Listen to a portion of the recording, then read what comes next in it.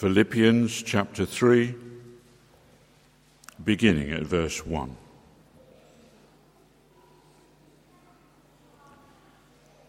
Finally, my brothers, rejoice in the Lord. It is no trouble for me to write the same things to you again, and it is a safeguard for you. Watch out for those dogs, those men who do evil, those mutilators of the flesh. For it is we who are the circumcision, we who worship by the Spirit of God, who glory in Christ Jesus, and who put no confidence in the flesh, though I myself have reasons for such confidence. If anyone else thinks he has reasons to put confidence in the flesh, I have more. Circumcised on the 8th day, of the people of Israel, of the tribe of Benjamin, a Hebrew of Hebrews, in regard to the law, a Pharisee, as for zeal, persecuting the church, as for legalistic righteousness, faultless. But whatever was to my profit, I now consider loss for the sake of Christ. What is more, I consider everything a loss compared to the surpassing greatness of knowing Christ Jesus my Lord, for whose sake I have lost all things. I consider them rubbish, that I may gain Christ and be found in him, not having a righteousness of my own that comes from the law, but that which is through faith in Christ, the righteousness that comes from God and is by faith.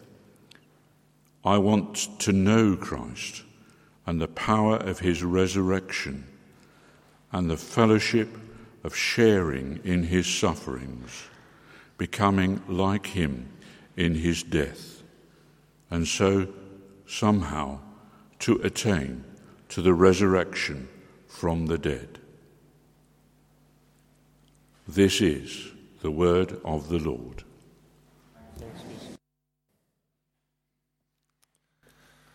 Let's pray.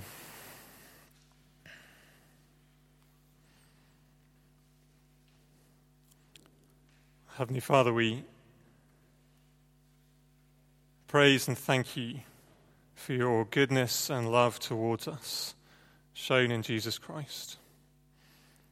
And we pray, Lord, that having heard again these words about him, as we continue to hear and think and dwell on these verses, we pray that by your Spirit you would in our hearts enable us to see more clearly the surpassing greatness of your Son, Jesus Christ our Lord. Amen. What is it that keeps a church faithful and strong? What is it that keeps Christians faithful and strong? What sets apart the church in a culture that is pressurizing it? What sets apart the church that is thriving from one that simply fades away? The church in Philippi was in a vulnerable place. In many ways, it was a strong and vibrant church. Paul is thrilled with them. The tone of this letter is full of joy. But he's also aware of the pressures that they're under and the dangers that come with those, the vulnerabilities that came. He's aware that they are missing him. He is in prison and they don't know whether they'll see him again. And that's causing them anxiety. In chapter 1, verse 28, he talks of opponents, enemies that are causing the church to be frightened. As well as Paul's own absence, one of their own members, Epaphroditus, had been sent with a gift and a message to Paul, as we heard last week, and he, in the course of doing so, had become ill, had almost died. And again, that just shook them. Later on in chapter 4, we see that there are tensions in the church, members publicly disagreeing, arguing with each other. So there are vulnerabilities there that could be exploited.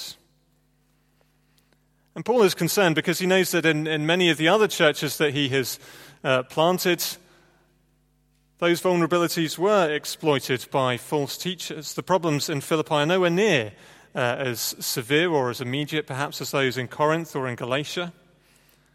But he knows that if he doesn't help the church get ready to strengthen themselves, those things can come in and take advantage of their worries and anxieties and destroy the church. And so in this final section of the letter, he's really summing up his whole message, the way that they need to stay safe as a church, to thrive. It's not a new thing he says, it's something that he said before. He said it before in the letter.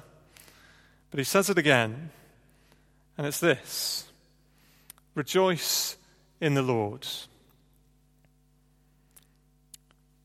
Treasure Jesus Christ above all things, he says.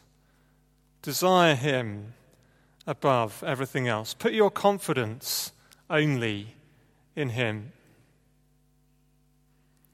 For Paul, that is what will keep the Philippian church healthy and safe and secure.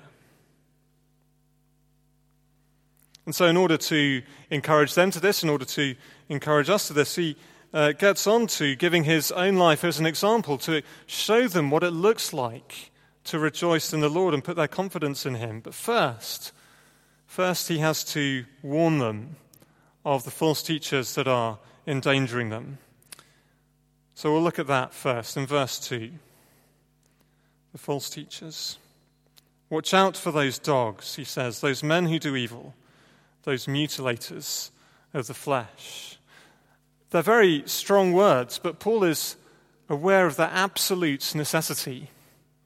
This is not a situation for him which he can live with, an area of legitimate disagreement in the church. No, this for him, he realizes, is something that will destroy their very foundations. Their existence as a church, their existence as Christians was under threat from these people who could come in. But it could seem a bit strange to us, because if someone came into St. Andrew's and stood at the front and said, well, you should all be circumcised, I doubt there'd be a great rush to the front to take up the offer. There wouldn't be much enthusiasm for it. It seems very odd that people would think that this was an attractive message, that Paul would think that people would be swayed by this. So what was it that was being offered? What was it that was so attractive about the offer? Well, it was an offer of social respectability, which for a church that was under pressure both from Romans and from Jews was quite an attractive proposition. You see, Judaism was a tolerated religion. It was understood within the Roman Empire. People could see it, and even if they didn't like it, they could at least grasp what it was about, and it had some level of protection. But Christianity did not. And so, with a short, admittedly painful act, you could become socially acceptable. You could become identifiable, known, have some protection from the law. It offered people a very clear identity marker. They could be associated with that group. Everyone knows who you are. You could become part of something much bigger than yourself, linked to all this history. It was a relatively quick fix. But Paul knew what the results of that would be. It was, for example, only open to half the community, and therefore it was just a breeding ground for pride and superiority, confidence in the flesh. that made people look down on others if they weren't circumcised. It made you part of a special group, set you apart somewhat from everyone else. Very attractive, but ultimately destructive to a community, to people. It promised some short-term relief from suffering. Yes, you won't get the social pressure so much. Yes, the short term might be a bit better for you. But long term, he's saying you'd be denying Christ. You'd be denying everything that he stands for, everything that he has done for you. You would lose everything that he offers. See, what Paul saw was that the truth of what God had done in Christ, of offering freely to anyone and everyone his righteousness, perfect and full, anyone who would trust him, well, that was being utterly destroyed by these people who were saying, well, yes, but you need to do this as well. So while no one in our day is advocating circumcision as a way to please God, the attractive promises that came with it are still around. Their destructive results are still a danger for us. Take social acceptability, for example. In this country, for a long time, Christianity has been socially acceptable. In fact, for many years, it was the way to be socially acceptable. But times are changing. It's less and less the case. And so that attractive promise of social acceptability, if you just tweak the message somewhat, just focus on other things, just change slightly how you do things, and become socially acceptable, well, that's a more and more attractive offer. But then what happens when it changes again? Christianity wasn't socially acceptable in the Roman Empire. It has been in this country. It may not be again. What happens when it changes again? Social acceptability is an unstable thing. It doesn't offer us security in the long term. It doesn't offer us safety or freedom from anxiety in the long term. It will always be captive to whoever's calling the shots at any particular time. It will always be living in fear of being on the wrong side of history. There's the attraction of religious pride and superiority, to be part of an inner group, an inner circle. Yes, everyone's a Christian, but you could be slightly better than everyone else. You could be part of the elite, perhaps. Again, an attractive offer. We can do things which make us think, yes, I've earned my place. I don't need to worry about what God thinks of me because look what I've done, and look what I've said, and look what I've helped with, and look what I've given for this. I've done more than them. But that only lasts while we're ahead of others. As soon as someone surpasses us, we grow envious. Religious superiority just breeds competitiveness and divisiveness. It requires someone to be worse than me if I'm going to feel good. It increases our anxiety. What if we've not done quite enough? What if everything that we have done that we would look to isn't quite enough? Do we need to do more? Should we help more? Should I give more? Should I pray more? Maybe I should pray more often. Maybe I should pray in different ways. Maybe I should read my Bible more. What if it's never enough? Again, fear, anxiety become the ruling passions of our life, and our joy in the Lord is taken away. The attraction of the quick fix, the one-off act, if you just do whatever it is, fill in the gap, then your Christian life will be transformed. If you just then you will feel so much better. If only one thing, this thing will change your life. But the quick fix often disappoints. Because when the joy fades away, when the thrill of having done that thing fades away, if that experience, whatever it is,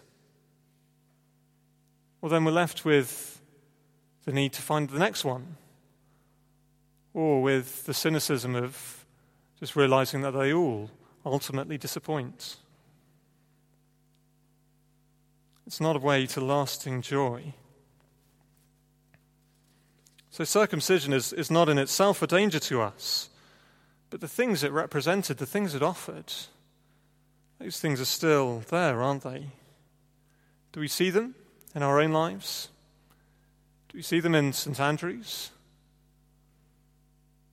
Is that kind of thing gaining ground among us or fading away?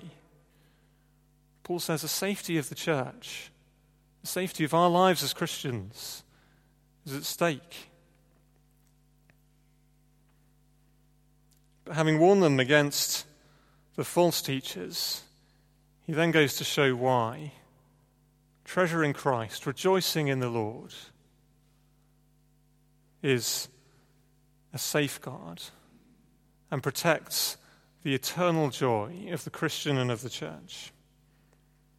And he does so by giving his own life as an example. In verses 4 to 11. See, actually, he sets himself up and says, look, these false teachers, whatever they come and offer you, I've had all that. I was circumcised on the 8th day, and I was of the tribe of Benjamin, and no Gentile is ever going to get that through circumcision. They can't get those things. I have been, he says, meticulous about the law, so that anyone who comes and tells you you should be following this, he says, well, I've done all that. No one can point at me and say, oh yes, but you didn't do this, or you didn't do this.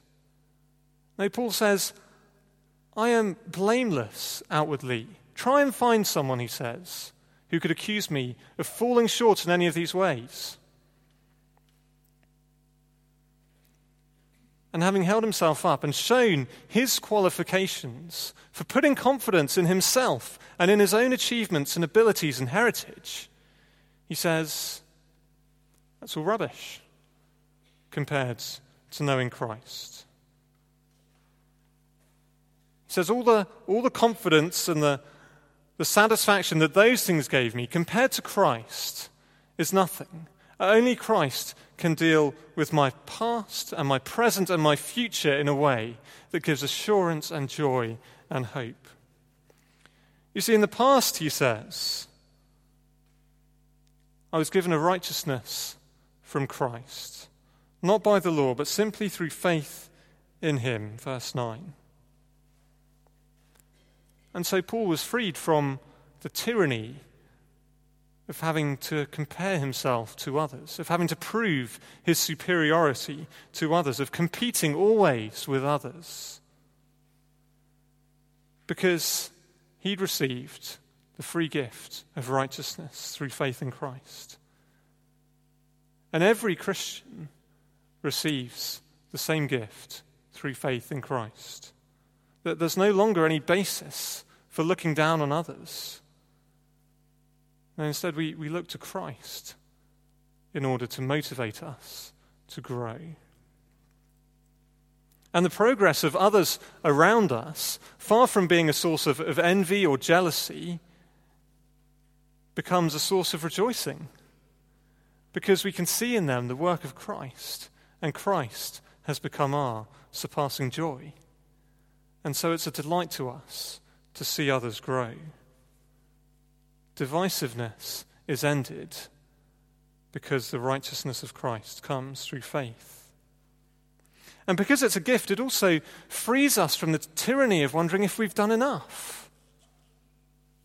Because enough has been done for us. We're perfectly acceptable in Christ. It's a righteousness that comes from God and therefore is acceptable before God, not one that we make up on our own. And so we're freed from the fear of frantically wondering if we've done enough and throwing ourselves into whatever we can do in order to try and make ourselves feel that God would accept us, because he accepts us in Christ. Paul can look at his past and see the perfect righteousness of Christ given to him and have assurance. But then in the present, the surpassing greatness of Christ frees him from the tyranny of social respectability. He can suffer for the sake of Christ. He can suffer the contempt and the scorn and the persecution of the culture around him because he knows that a short-term tweak in order to gain their acceptability will actually bring no lasting joy or protection to him. And when that compares to the unchanging acceptance that Christ gives him, well, there's no competition.